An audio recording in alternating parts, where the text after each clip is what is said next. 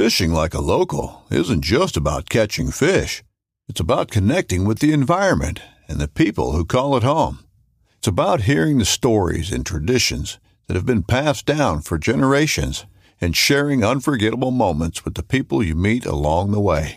Fishing like a local is having an experience that stays with you forever.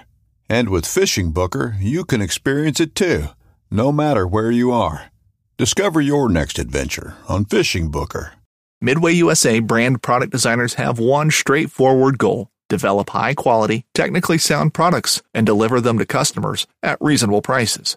If you are immersed in the shooting sports industry and pay close attention to every single detail, you know our products are built right and stand up to everyday use. Who has shooting mats and range bag systems to hunting clothing and just about everything for the outdoors? Log on and shop 24/7 with super fast shipping. MidwayUSA.com. This upcoming concert season will be all about the boots, and Tecovas is your stop for the best in Western style. Tecovas has seasonal and limited edition offerings this spring and summer, including men's and women's boots, apparel, hats, bags, and more. All Tecovas boots are made by hand in a time-honored tradition with timeless styles that are always on trend. And Tecovas has first wear comfort with little to no break-in period. It's hard to find this level of comfort paired with this level of style. Stop by your local Tecovas store, have a complimentary drink or two, that's WCB style, and shop new styles. The smell of fresh leather and friendly staff are at your service. Many stores even have leather custom branding to make your boots truly personalized. And with regular live music and events, there's no in-store experience like it. If you can't make it into a store, just visit Tecovas.com. That's TECOVAS.com. They offer free shipping on all boots, as well as free returns and exchanges, and ship right to your door. Go to Tecovas.com and find your new favorite pair of boots today.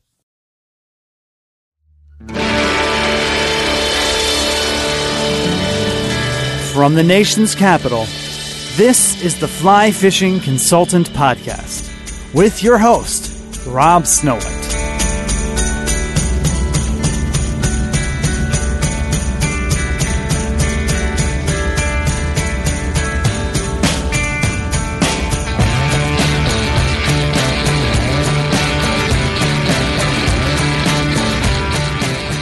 Thank you for downloading the Fly Fishing Consultant Podcast. This is Series 1, Episode 96, Outfitting for Shad. This podcast is brought to you by Risen Fly. Go check them out at risenfly.com. And I'm going to give you a little commercial from the Lancaster Show right now before we get started. All right, so first podcast, we're at Risen Fly. What's going on? We got all kinds of good stuff coming out this year. Brought out, since the last time you interviewed us at the Lancaster Show last year, added a few new fly boxes. We've got some waterproof briefcase boxes, but the one that's making the big waves right now is our silicone insert waterproof box. So, we've got one company out there, a big competitor that has a similar style box. Our price is almost close to about 40 to 50% cheaper than theirs. It's double-sided, holds more flies, and it's waterproof. So we're kicking some butt out there. We've been at like 3 shows in the last month or so, and have probably sold 100 of these boxes throughout 3 shows. So they're doing great. That's the little new thing. The big new thing is we've got our new rod series coming out. We've got pre-orders going on the site right now for 2 sizes, a 9-foot 5-weight and a 10-foot 3-weight with a fighting butt on it. And this is a high quality, high module blank. It's an IM12 graphite blank, Burlwood insert. It's a beautiful looking rod. We're trying to compete with some of the, high end $600-700 rods out there, and this is going to list under $300. So it's getting a lot of good head turners here at these shows, and we should have them out in stock hopefully by late April, early May at the latest. Speaking of turning heads, you got the beads here today, the silver ones? We don't. I know that's your absolute favorite. Are the best. We've got this little booth here, and I've got so many beads and hooks at the in storage that I just couldn't bring them all. But yeah, it's a Rob Snowhite special, the silver beads. Yes. So where can we find these online? These boxes are awesome. And you said it's offset where you put the hook in, so you're not backing into the fly in the row in front or behind? Correct. So yeah, you're not the rows for where you put your hooks are not lined up so that you can fit a little bit more in there and cram as many flies in there. I think it fits a little over 200 flies in the box. So yeah, it's a great box. Like I said, we've been selling them like crazy. Everything that we do is all online. That helps reduce our overhead, so we can take some of our savings and put it back in your pockets instead of ours. So it's all on risenfly.com. That's RISENFLY.com. Is there a specific name for the waterproof silicone box that you can refer to? They're just the silicone waterproof boxes. We got real fancy with it this time, yeah. And at the show, they're $13.50, so $13.50. y'all missed out. Out to Lancaster. We got a few hours left. They listed $18, so we knocked them down 25%. But if you keep in touch with us, go on our social media pages, Facebook, Instagram, or Twitter, or you go onto our email list. We don't send you 87 emails a month. We usually do about 2 to 4. And you'll hear some of our sales that go on, and we'll mark them down here and there periodically throughout the year. Very cool. What about, do you have any sinking lines over here? We don't do sinking lines. We get like 10 people that show up every single show and ask about sinking lines. So it's coming eventually, but we're not there yet. Big on the shad because, you don't need to spend $90 on a fly line. I know. That's why we've got our 2 series of fly lines. The list price is $28 and $48, and we're we sell a ton of them at these shows because people don't want to pay an arm and a leg to cast their line out there. Absolutely. All right. Very cool. Thanks so much. Hey, thank you. Right on. We're going to bump elbows now. All right. Handshake. Now on to the meat and potatoes of the podcast. I've done a previous podcast about this time last year on the flies I think you need for catching shad on the fly rod. I'll talk briefly about those today, but you're going to want to go back to spring or late winter of 2016 for that podcast. That one was just off the top of my head with a handful of tangible flies.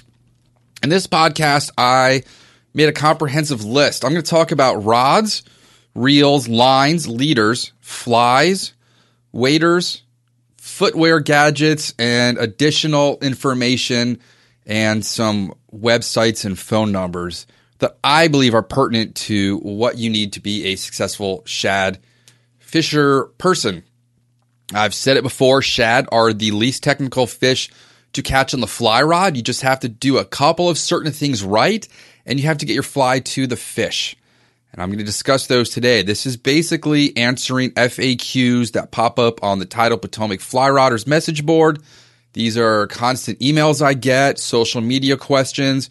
I'm going to put this in a comprehensive podcast now, as opposed to you listening to that hour-long podcast from, it's got to be like 6 years ago, where I did my entire talk on shad fishing. So let's talk about rods. What kind of length and weight and action do you need? Take off my sweater. It's getting warm. All right. I'm hanging out here with my fish Dingleberry, and let's talk about the rods. What's going on, fish? You want to say hi? It's definitely looking over here. All right, rods.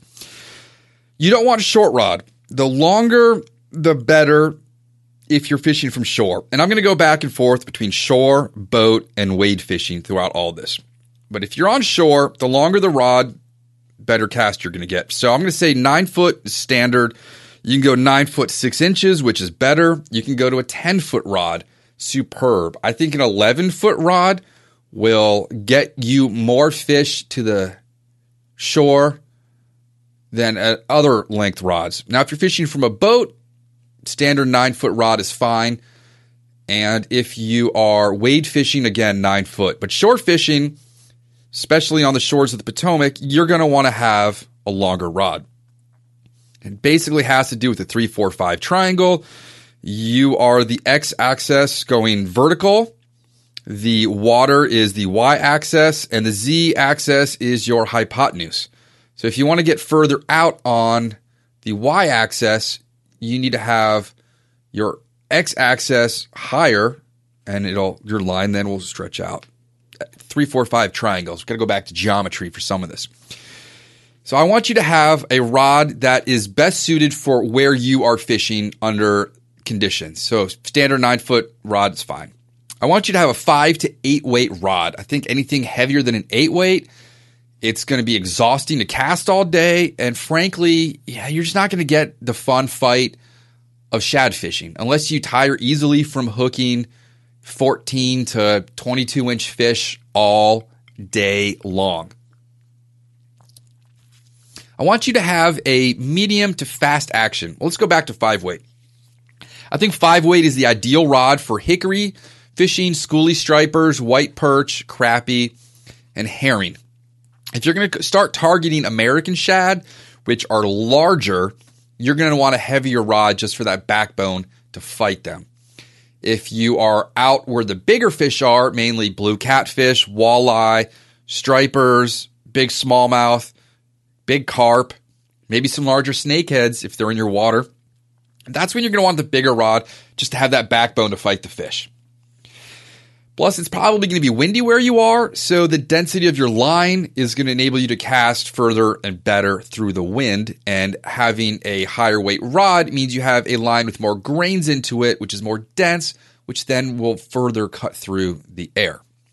Now, medium to fast action. Don't come out, Thomas, I know you like to fish your butterweight out there, but in my expertise of taking people out for the shad run now since 99,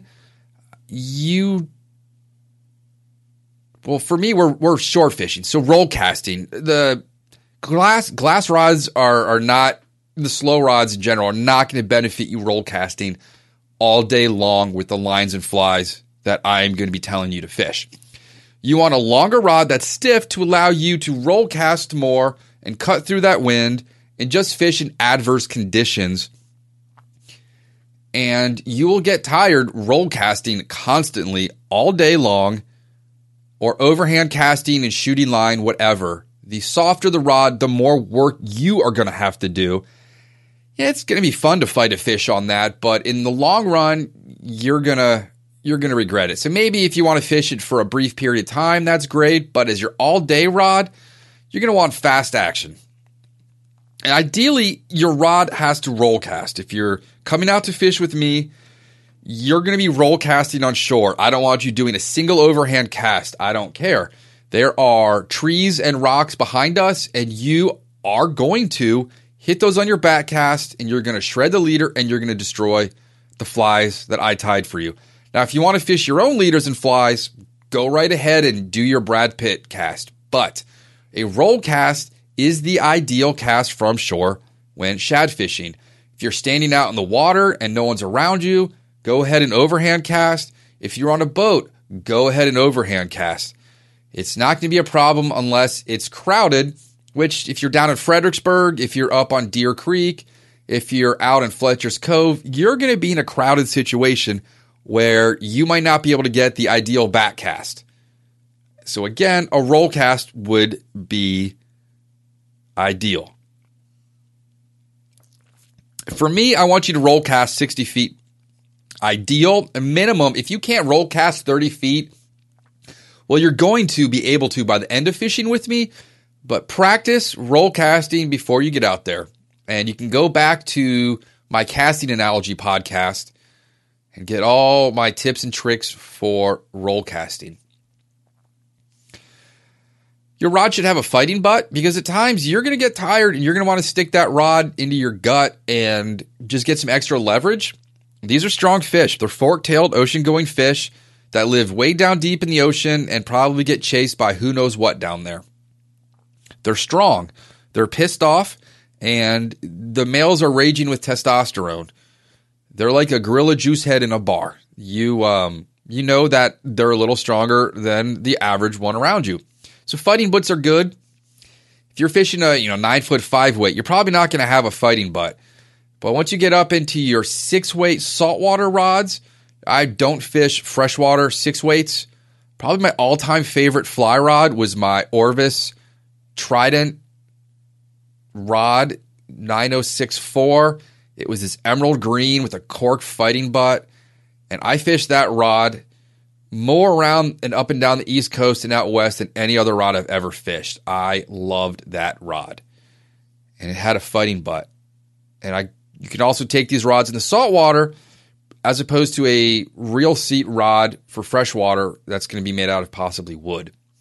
If you have a saltwater rod, it's going to have metal or some kind of poly something in there, which will make it saltwater resistant. That's about it for rods. Make sure you've got a warranty on it. I see a lot of rods get broken during the shad run. Big heavy flies hitting rods, you'll break a rod. Snagging on rocks and yanking it, you're going to break a rod. Falling on the rocks, tripping, you're going to break it. Misstepping in the boat, you're going to break it.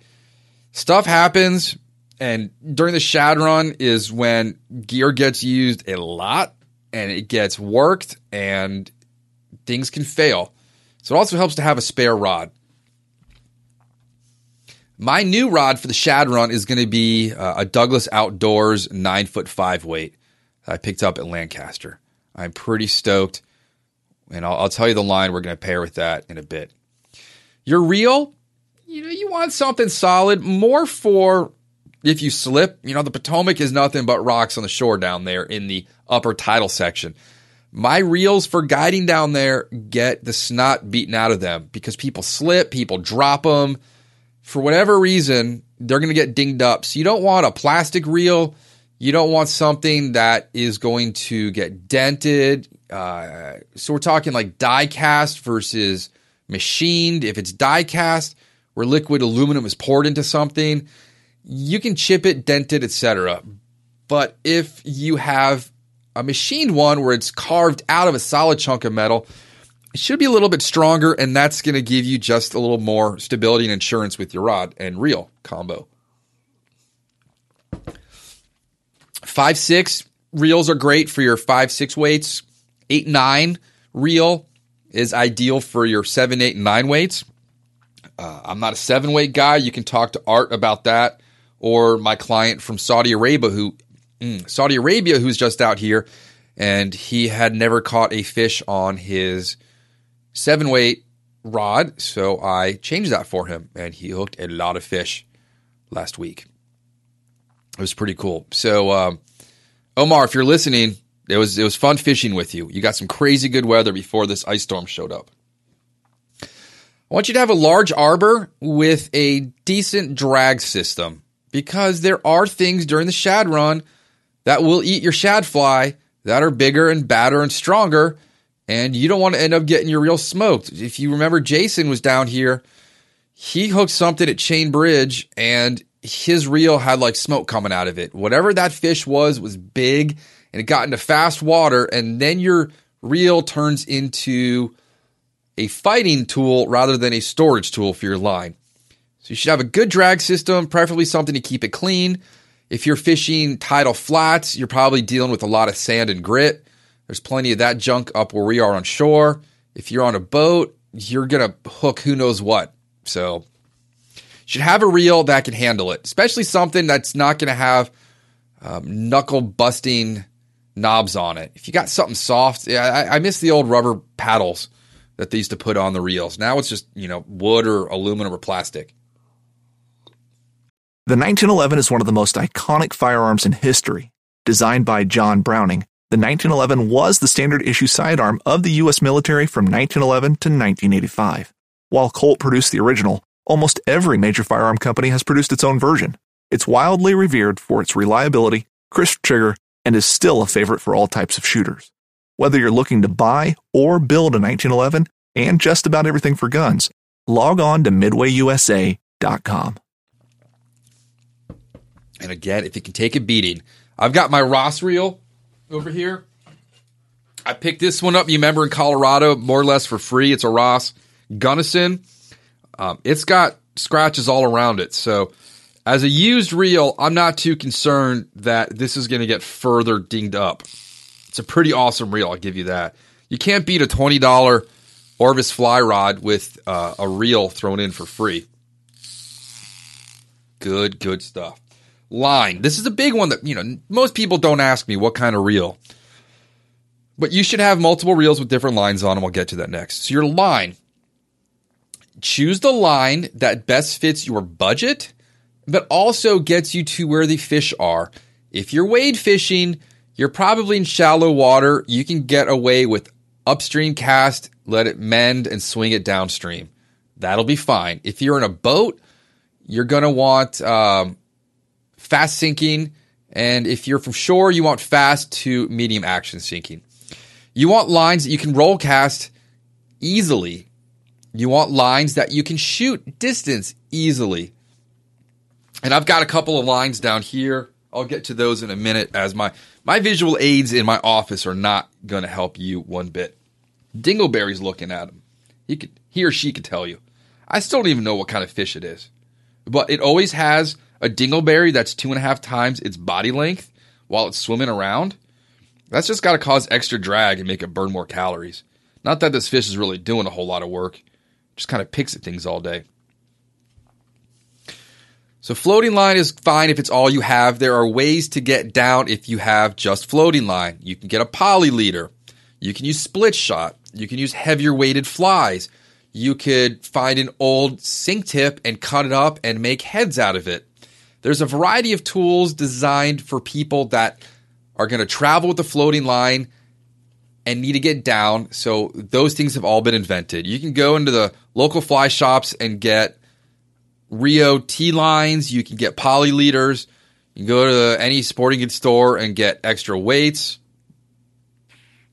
Or you can use heavier flies. Or you just roll cast upstream and swing it and sink it. I call it swinking.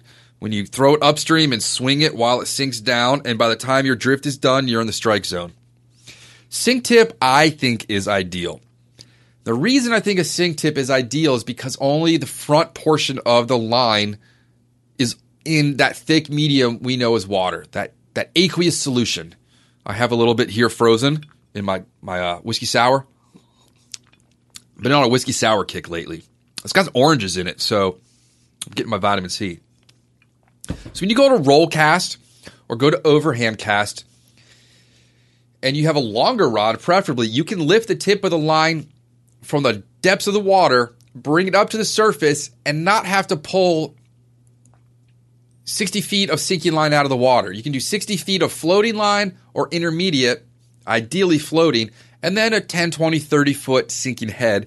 It will just be easier. You're pulling less out of that thick medium to roll cast. You can roll cast so much easier with a sinking tip because of just the turnover of the weight. I want my clients to be casting more often, which means they're putting the fly in front of more fish. And by having a sink tip, they can lift their rod, pull the line up out of the water easier, and roll it out. If you're going to be using a full sinking line, it's just extra work. You got to just pull that stuff up, and it's just extra work. So let's go over some lines. Okay. Got a whole bunch here. That's actually another line. All right. I have Scientific Angler's Wet Tip Express Freshwater Weight Forward 350 grain orange gray. So this has, oh my God, I can't even read. It is in this dark. I can't even read the back of it. It was also covered up by a price tag. So that's going to be an ideal one.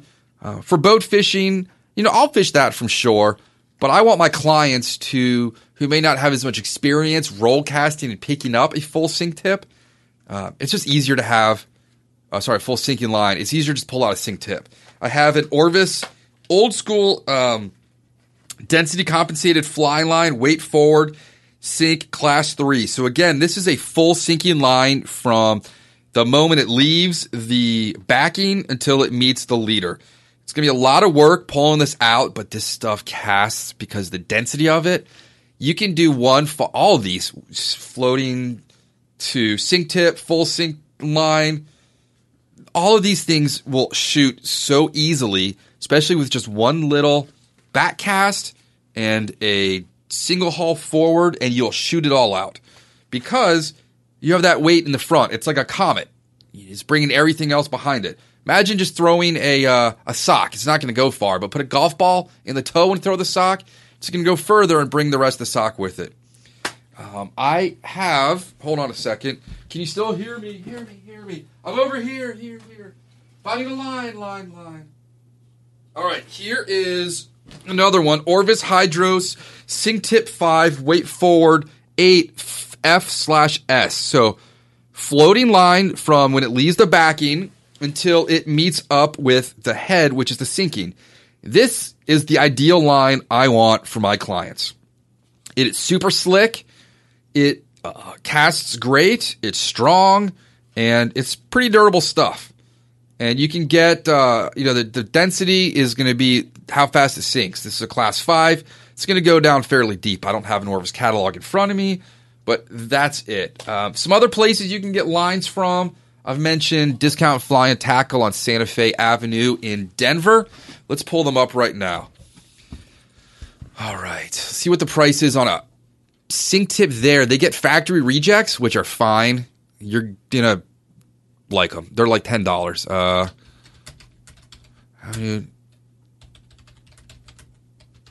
Great little shop in Denver as well. DiscountFishingDenver.com. I have no affiliation with them. I'm just giving them a massive shout out here. You gotta wait for my internets to load.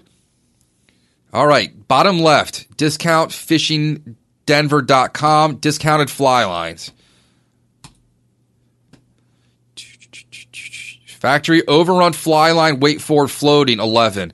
Factory overrun fly line, weight forward sink tip, $12.50. Factory overrun weight forward sinking, $11.50.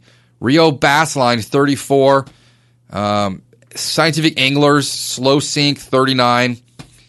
So yeah, I think you should go here to get your fly lines if you're on a budget, because fly lines, all those ones I previously mentioned, they're $60 for the cheapest. The last several years, I've got sinking lines that I've been using for the shad run where you can see the braid coming through the plastic. They're brittle, but they're fine. If I fear that a big fish is going to snap them, I'll switch them out, but I need my gear to last as long as possible because I am a small business owner. All right, let's get back to the podcast. So lines, roll cast, floating, sinking, ideal, hard to pull out. Okay, another one. 2 more lines are pertinent. If you're going to be using a floating line with a sinking add-on like a poly leader, I want you to get the Rio Outbound Short. It is ideal for roll casting, overhand casting. It will get you fishing in pretty much any situation you can find. It's amazing on a switch rod. I have seen it on 6 weights. It's pretty awesome stuff. Now the last one, save OPST for last, Olympic Peninsula Skagit Tactics, opskagit.com. These are the commando heads. They're Skagit lines designed from 3-weight rods and up. So if you have a 5-weight, I would go with one heavier. That's just my personal. I did that with, so I got the line for a 9-foot 6-weight for my 9-foot 5-weight Douglas Outdoors. It's a short Skagit head, and I buy their running line. It's Lazar line, Lazar. And I put it on a reel, took it out to the front yard with an Orvis rod. And while I was filming with my left hand, I held the rod with my right, and I pinched the running line to the cork with my index finger, did one roll cast, let go. And I want to say it probably went out 60 to 80 feet. I mean, it went from my driveway all the way into my neighbor's yard. A couple of casts actually got hung up on the power lines connecting our 2 houses. So if you want to make an investment that's going to make your life easy, OPST commando heads for single-handed rods for roll casting will change your shad run fishing. If you are on shore and you need to get out 60 feet, this stuff is ideal. It is a rocket, and it will launch your flies out and get them where they need to be. Because if you can't get your flies to the fish, you're not going to catch any fish. So that's what I want for lines. Something that can get beat up, something that you can shoot and roll cast easily, something you can lift out of the depths of the water with ease, something that won't break the budget. You don't have to go and sell plasma to buy some of these, but some of them you might. Let's talk about leaders. Leaders are pretty darn simple for shad fishing. These shad fish live about 200 feet down in the ocean. They've never seen a human. These are not fish in some local stream that get hammered by, people coming out every weekend throwing the same Umpqua or Orvis woolly bugger at them. These are not fish that you have to drop down to 7x because they're so spooky and educated and intelligent. This is the opposite. These fish don't know what you are. They're not really scared of you. You can fish the thickest leader and tippet you can fit through your fly. It will not change how they bite. So first off, when your tip section of your fly line, before it goes to your leader, I want you to have about a 2-foot section of 40-pound amnesia. You can connect that with a loop-to-loop knot. You can nail knot it straight to your fly line. You can perfection loop it on. You can whatever you need to do. And the reason I suggest this is when you come to roll casting and you've got a sinking line and you have no idea how deep your sinking line is, once you start lifting your rod to roll cast or you start stripping the line in, when you see that red line, and my neighbors probably are very confused with, I'm stripping the line with my left hand right now. Fast. When you're doing that, your leader and line are going to come up, and the first thing you're going to see is that hot orange. Then you know it's time to roll cast and pop it back out. Because if you don't, you're just going to bring that whole line in. It's just going to make it easier for you to roll cast. And then after that, you can have your leader material. Straight mono works. These fish, again, don't care. You can use tapered short sections from a fly shop. You can build them your own. It doesn't need to be long because you're using a sinking line anyway. If you have a monofilament or a fluorocarbon leader that's long, it's going to sit higher up in the water column while your line is still going down. It's going to sink slower. So the shorter your leader, the quicker your line is going to get down. And sometimes we're fishing water that is ridiculously fast. When these tidal rivers are blown up in the springtime, there's a lot of water running through. Now, ideally, I'm not going to fish during the super fast water, but we're going to be roll casting out into the main stem of the river and let it swing into some eddies. And if you have too fast of a water, your fly's not going to sink down in time and you're going to miss out on catching fish. So what I do is I'll just take that orange amnesia and then I will nail knot or blood knot just 2 feet of 20-pound Berkley Vanish, and I will blood knot that to about 10 pound. Tie my first fly on, tie on 2 feet of 8-pound Berkley Vanish, and then tie on my damsel below that. That's pretty standard for me. I'm not fishing 4, 5, 6, 7, 8X. We're fishing some pretty strong stuff because these fish don't have teeth, but they're strong, and you never know if something's going to bite and swallow the fish you're fighting. It's just good to go a little heavier. There will always be something down there bigger than a hickory shad. Remember, a guy caught an 87-pound catfish at Chain Bridge last April 9th. And like 4 days later, someone in TPFR caught a rainbow trout down there. So you never know what's going to be in the water, but there will always be something down there bigger than your hickory shad. Let's talk about flies. Fly selection doesn't have to be the most important thing out there, but there are flies that work more effective than others. I'm just going to say straight up, if you're not fishing the snow white damsel for shad, you're not catching as many fish as you should be. The 3 tenets of a shad fly are, it needs to be 1 inch long, it needs to be bright, flashy colors, and it needs to have a short tail. And your trailer fly should always be tied on a barbless hook. Let's break all that down. 1 inch long. These fish, they don't have the biggest mouths, and they're just chasing all the minnows in the water that are eating their eggs. And if you've never seen the amount of bait fish in the Potomac River or the Rappahannock in the spring up there for the shad eggs, it is insane. You will have a school that might take 2-3 minutes of just little minnows going upstream to pass you. So we're going to match what's in the water eating their eggs. Flashy, well, you want your fly to stand out against the entire school of minnows that may or may not be out there where your fly is going through. When we were on the boat last year, Jason and I were just looking down above Chain Bridge, and about 3 feet down was nothing but fish. It was just backs, eyes, and heads, and that's all you could see. Couldn't see tails. They were stacked up like cordwood, and just dropping a fly down there would piss them off enough to bite it. There weren't other minnows down there, but they knew that that fly was in their space, and they did not want it there. And so what they do is they bite the fly. They're biting at the tail. They're nipping at it because they want to get it out of the way. They're not doing it to kill the fish. If they were doing it to kill the fish, it'd be more of a headshot and a swallow. I don't think we've ever had a shad swallow a hook. It's usually on the top of the mouth or the bottom where the glossal bone is. And short tail, well, if you've got a 2-inch tail, they're going to nip at that tail. It shouldn't be balanced like a woolly bugger where the tail is the length of the body. It should be, if you're using an inch, size 4 hook, your tail should be about a third the size of that. And if you're using synthetics, always cut it down if you need to. That pretty much breaks down shad flies. Again, your lead fly should be something heavier like a 1/16 or 1/32 ounce jig head. That should have a barb on it because when you tie your dropper on, that knot will slide off if there's no smashed barb for it to get caught on.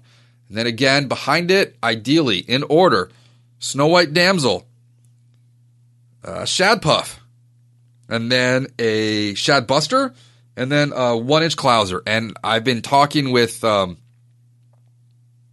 client Joe, south of Richmond, about synthetic material for Clousers, and we're discussing craft fur.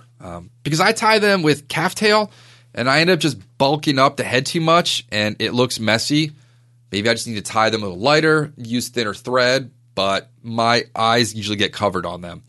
But that is the order in which I fish my flies. You can absolutely go to the sporting goods store and just get crappy jigs. That will work if you don't want to spend the money. But then again, throwing a crappy jig, if you hit your rod, you're going to break it. Oh, I'm out of beverage. It's a good thing I'm almost done with this. All right, so that covers a lot of FAQs about rods, reels, lines, and leaders. You probably have most of the stuff, but you will need a specialty line this time of year if you don't have that sinking. And you probably have everything else already with you. If you're going to use a store-bought leader or store-bought spool of tippet material, 0X is fine. It doesn't have to be fluorocarbon.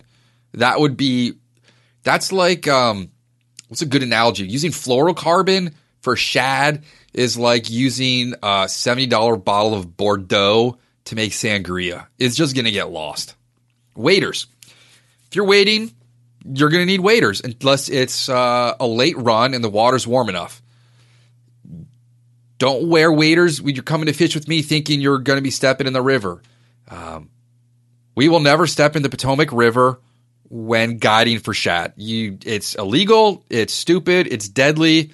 I fell in last year, and it was pretty scary up there. If you do want to wear waders, if it's raining, if it's windy and cold, it's a super easy way to maintain your thermoregulation, keep that belt tight, keep the body heat in. If you had some gross dinner, it's going to keep the stink in, so I don't have to deal with that if I'm downwind from you. But waders for going in the water, not necessary. You may need them for poison ivy or, crawling through the brambles on the DC side. The DC side is nasty. There's more awful things to walk through up there. I don't know if snakes can bite through waders or not. I haven't seen a snake other than a baby down there in a long time. But yeah, they're just basically protect you against the elements. And if you do have to get wet for some reason, if you need to cross a tide pool or a creek, then it's beneficial to have waders. You'll see me down there wearing them all the time. When it's cold out, I stick my hands in there, keep maybe a bag of sunflower seeds in the pouch, whatever you need. So the thing is about waders, they're expensive, and if you can prevent unnecessary wear and tear on them, it's better. You will prolong the life. You can wear them shad fishing for a month straight, or you can prolong them for a month of fishing out west, in the summer. So choose when you want to beat up with the wear and tear on your waders. I've been fishing my Orvis Sonic seams now. This is my 6th season, and really no problems with them other than they're just nasty. I mean, those things they're gross. Footwear. I don't want to see any open-toed shoes if you're coming to fish with me. That is not the terrain for wearing open-toed shoes. One of my first client trips on the Potomac River, the guy wore open-toed shoes and ended up ripping his toenail off. It was pretty nasty. There's a lot of broken glass down there. A lot of people just leave bottles behind when they're poaching at night and they break them, or someone else breaks them, or they wash down. There's broken glass everywhere. It's just easier. You can trip and bust a toe, get scraped up. There's a lot of rusty stuff down there. Ideally, wellies would be the best thing you can wear. I wear knee-high rubber boots with a zipper on the side, thick soles. You can go to Walmart, get a cheap pair, Ranger Surplus. Marshalls has rain boots. Just go look for something that's inexpensive and will just keep you dry in case you need to step in anything deeper than your ankle. They're great. The more you start wearing wellies, you're going to realize, why the English have been wearing them for so long. They're just phenomenal. I could wear wellies almost daily out and about. And I certainly go to the grocery store. After client trips, before client trips, pick my kid up from school. I will be wearing wellies probably in 2 weeks' time. So today is the Ides of March. I'll probably be wearing them constantly through about the 2nd week of May.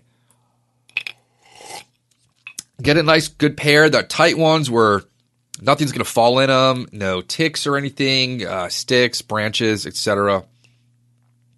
Make sure they're comfy so you don't get blisters if you got to hump it from Fletcher's all the way above Chain Bridge. At Midway USA, we know the AR-15 is one of the most popular rifles in modern American history.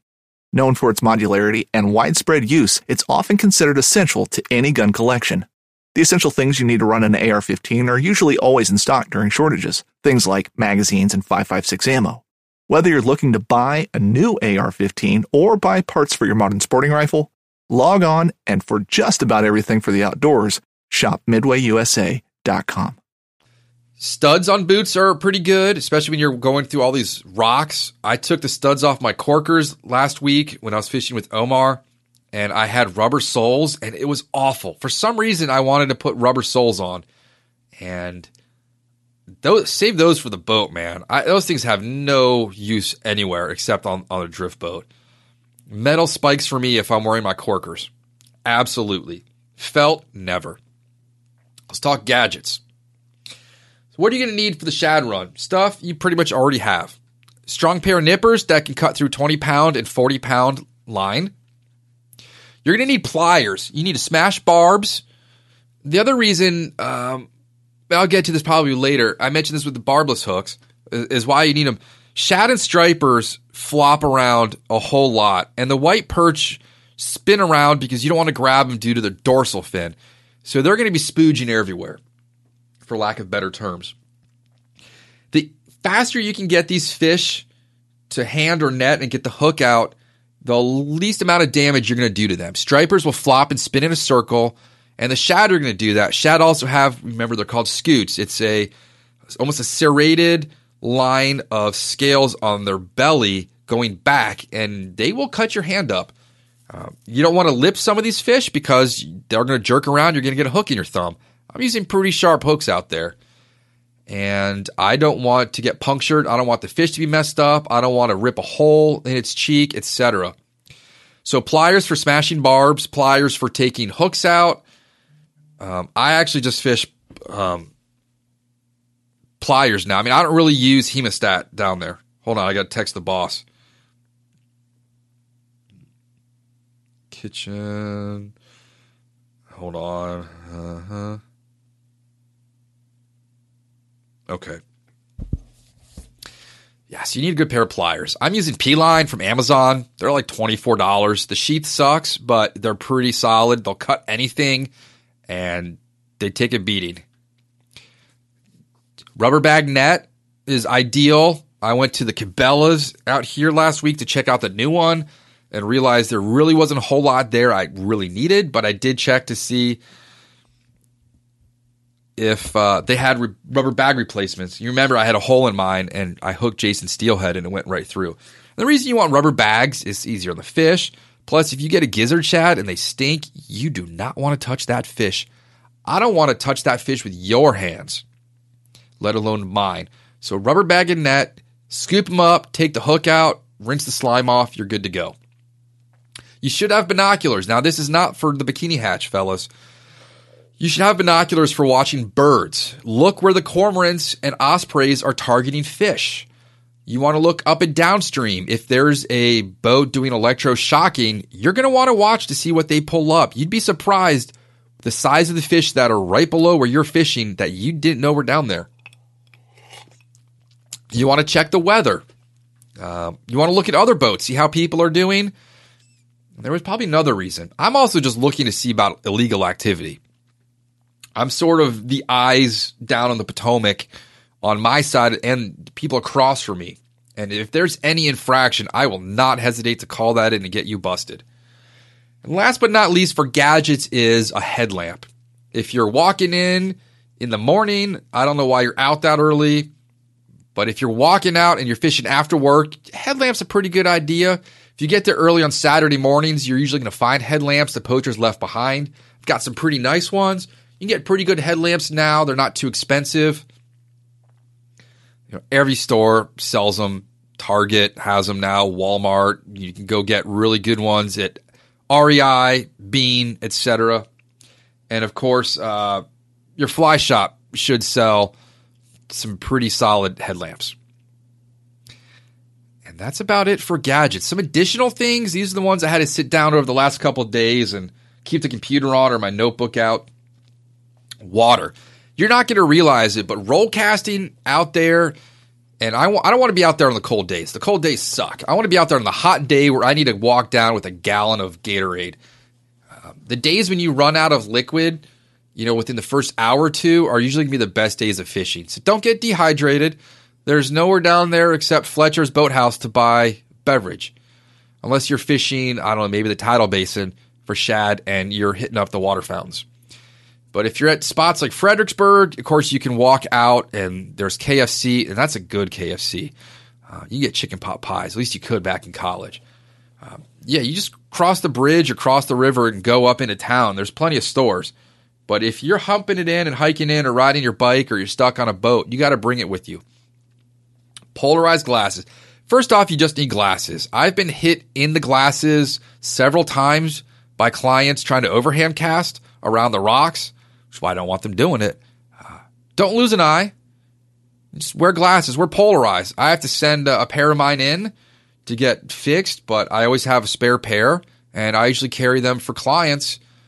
So if you're fishing low light conditions, just bring safety glasses from your hardware store. The same ones you'd use if you were working in shop class. I don't care if you look nerdy, you can take them off for your grip and grin. I'd rather look nerdy and know I look nerdy than have to have Dr. Jones bring me down to the river. And he's pretty dumb. He's not going to be the best seeing eye dog.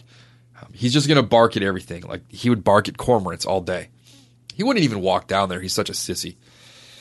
Big hats. If you're on the DC side, if you're boating or wading anywhere, you're exposed to the elements. You don't want to get dehydrated, especially if you call into work with the shad flu on Thursday afternoon and you come to work on Friday with your forehead burnt. They're going to know you weren't in bed. They're going to know you were out fishing. But yeah, if you do come down with the shad flu, I'll write you a prescription for a couple hours on the river. Let me know. I'll send it to your boss. Face mask is ideal. Keep the sun, keep the wind off you. It'll also help keep all the pollen out of your nares. That's an additional benefit. It's going to keep your neck from getting sunburnt. And if it's hot, it's just going to soak up some of the sweat. There are super good ones out there now. You can get them for inexpensive. Get yourself a good face mask. Sunscreen. Always have sunscreen on. There's no sense in getting skin cancer over fishing. I've already had stuff lasered off my nose. I admit I don't wear it as often as I should. Oftentimes, I've got a face mask and a big hat on and will just forget to put it in a certain part of my face. But for the most part, I'm pretty much covered up when I'm down there. If I can wear sun gloves, I'll do that. face mask, big hat. Just there's no sense in getting dehydrated, having your skin exposed, and then getting sunburnt and long-term damage. I'm going to tell you to use Dermatone. That's my preferred sunscreen. When I'm tying flies now, I'm using Dr. Dan's. That one really just, it's skin lotion without sunscreen. It's really good on your hands when you're tying flies. Trash bags. 2 reasons you need a trash bag. 1, there's a lot of scumbags out there that just leave everything behind. So be a good steward and clean up the river after other people. If you're in the boat and you're chucking cans and wrappers around, throw them in your trash bag. I guarantee you something's going to float by you from another boat that got blown out, or something from upstream, or something from shore that got blown in. Take your net, scoop it up, row your boat over, get it, whatever. Just that's our beer water, folks. So keep it clean. Secondly, if you do happen to catch a snakehead and want to take it home, they secrete so much mucus, you're going to want to put it in there. That's how you can know the snakehead poachers. It's a spinning rod, a frame pack, and a bunch of trash bags. A raincoat. Third reason for trash bags. Last year, it looked like it was going to be a nice day at my client from the UP of Michigan, and he's wearing shorts and a t-shirt because he's from up there, and I was freezing.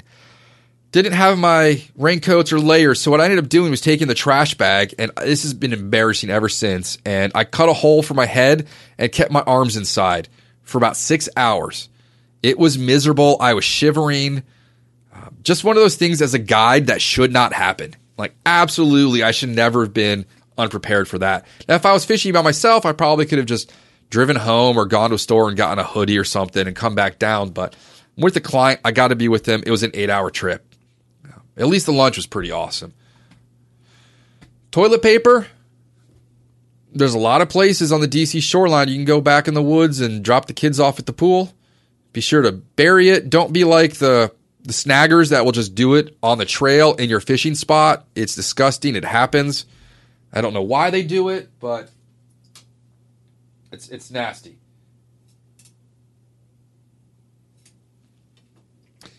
Stripping guard. That's becoming more and more important for me almost each year that we're out to have a stripping guard. If you are not popping your rod tip and stripping as fast as you can, it should look like right now I'm playing the drums. Bang. I'm stripping with my left hand and I'm popping the tip of the rod with my right. I'm moving that cork back and forth. The more aggressive you strip and pop that fly, you're going to get a more aggressive reaction from those fish. Now, granted, you can roll cast it out and just hold that fly in the current. You'll catch a fish. But if you're doing it fast and jerking that rod tip, and that water should be flying up as you're pop, pop, pop. I did a movie of it last year, and it slowed down towards the end, but it was almost a fish on every cast. And if you're doing that, you're going to hook fish. If you can't do that, that's why you hire me for the day. Stripping guards. They make different ones. Apparently Dan, our TPFR godfather, would use Barbie doll pants because all kids take off Barbie doll clothes. We've got more like naked Barbies. There's 2 that are sitting in an orange Halloween pumpkin right now, and they look like they're at some like Dan Bilzerian party. But Rio makes some good ones. Buff makes some good ones. Basically, the soft ones are going to get super stinky and slimy. If you don't want to do that, you want to save money, you could use duct tape. You could use Band-Aids. You can use gauze like tape. Cotton 3M 1-inch tape. Next time you're at the doctor's office, it's what they put that little gauze on you after they take your blood. Just ask them for a roll. If not, CVS has it. We have a medical supply store on Route 7 in Falls Church that has them. There are a variety of things you can do to keep your finger from getting burnt by the plastic. It's basically a friction burn. The faster you strip that line, and if it's dry, it will burn your finger. So, index fingers should be covered up. Trust me on that. A hook file. You're going to be dinging your hooks on everything out there. Rocks, boats, trees. You never know. A hook file is always good to have. I have mine on my lanyard. Stream thermometer. If you're old school and you're not looking at websites, perfect way. I just got one for cooking. It's a laser. Got it on Amazon for $16. And I've been obsessed. I've been drinking coffee this week because the wife's been out of town and I've been dealing with a kid by myself. So I sit there and measure it like every couple of minutes. I don't drink it fast enough. And it goes from like 110, 107, 105, 102, 97.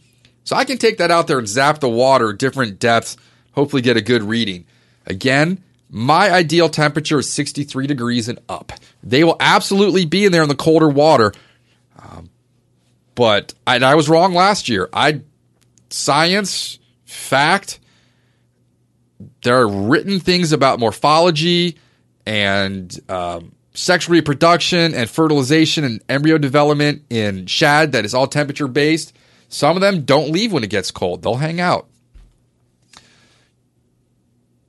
Trolling motor. If you're going to take out a boat at Fletcher's, you can put on an electric trolling motor and not have to row. It's not that well advertised, but after owning a drift boat now for so many years, I can't row anybody else's boat where the oars pop out. I refuse to do it. So if you have a trolling motor, which I bartered with Justin, I got mine. Holt fixed it a little bit on Burke Lake a couple weeks ago, so it's a little more smooth running. They're nice. PFD. If you're on a boat, you have to wear one. It's not an option. It's common sense. The amount of deaths that we have in the Potomac every year is mind-boggling. From people jumping in thinking they can swim to just accidents. You know, Forrest Gump said it. That happens. You can wear one on the shore if you want. I'm not going to laugh at you. I try not to get close enough to the shore where I'm going to fall in, but it happened once. And if you're going to get one, get the kind that can inflate at a certain depth. I've heard stories about people being unconscious and falling off boats, and that's the only thing that saved them. You fall in the Potomac at Chain Bridge, you're pretty much not coming out. And a whistle. You should always have a whistle on you, even if you're not in a boat. It's a good way to signal for help. It's a good way just to signal in general, if you're in trouble, etc. First aid kit's pretty good. I just thought of that. There was a woman last year. You can take a trail from Roosevelt Island all the way up to Chain Bridge, and then people go back. And a woman last year fell and slit her knee open. And it was one of my clients, I think, from a couple days before, drove her to the hospital because she was on foot. But I had my first aid kit, so we patched her up temporarily. There are just minor things that can go happen, from hooks in people to minor scrapes, cuts, bruises, abrasions, etc. It's good to have a first aid kit. Now I'm going to talk about some last things before I finish this up.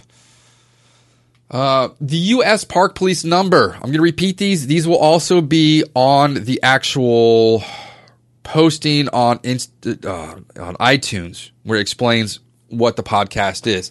If you see anything illegal going on the D.C. shoreline from Little Falls to Wilson Bridge, or from the Virginia side from Chain Bridge to the Wilson Bridge, the number is 202-610-7500.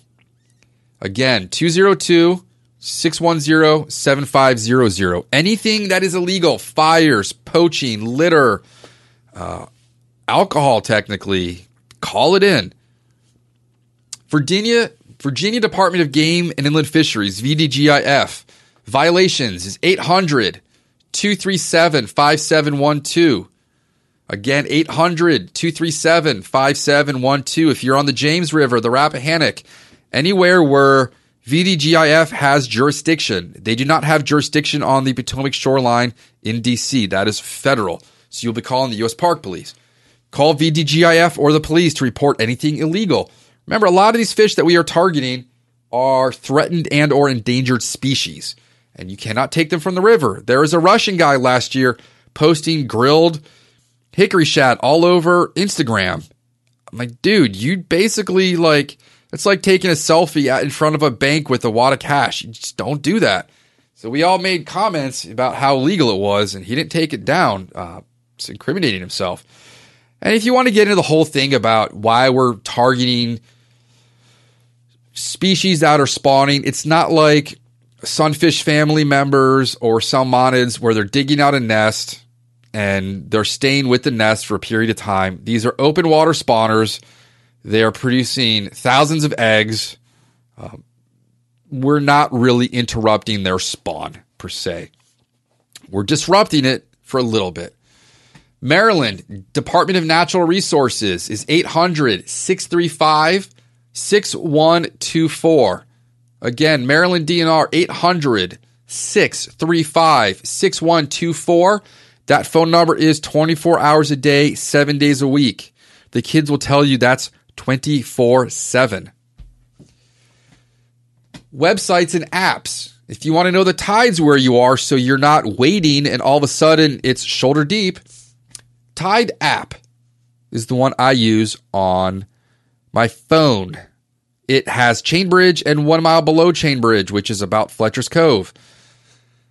Weather.gov is the Potomac River near Washington, D.C., Little Falls. That will tell you the predicted flow. If you want to fish on Friday and you had a massive thunderstorm on Tuesday, it will show you the expected amount of river rising. Again, once the river reaches 5 feet and above at Little Falls, Fletcher's Cove will not rent boats.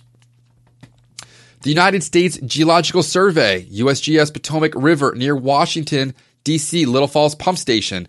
That is another one we use. That also tells you the temperature at various distances throughout the water column. It will also tell you how many particles are in the water at a time, which tells you if the water is completely muddy and chocolate or if it is nice and crystal clear.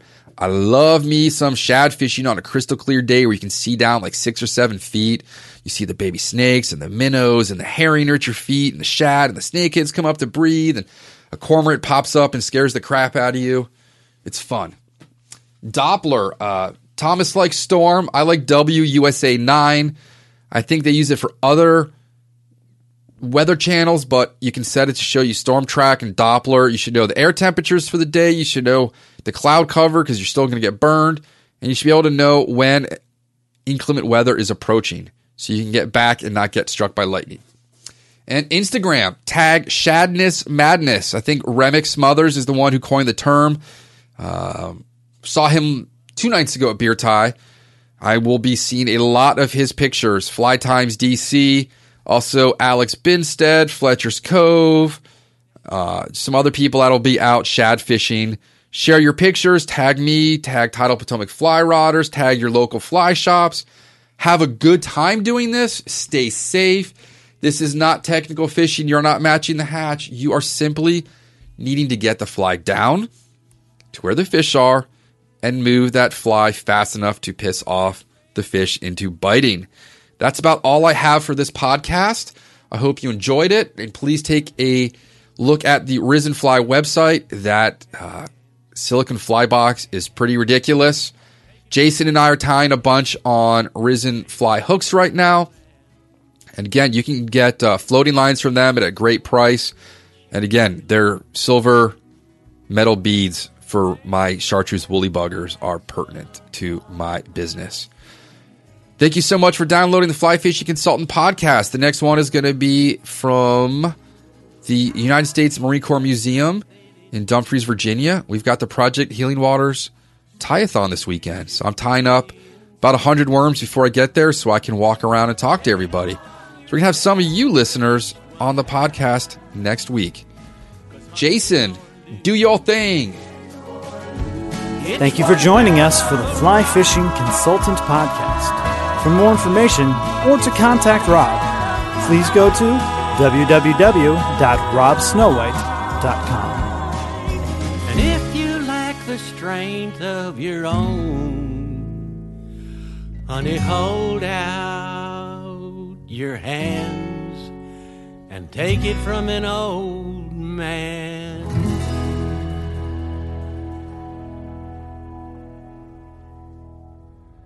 This has been a production of Freestone Media at freestone-media.com.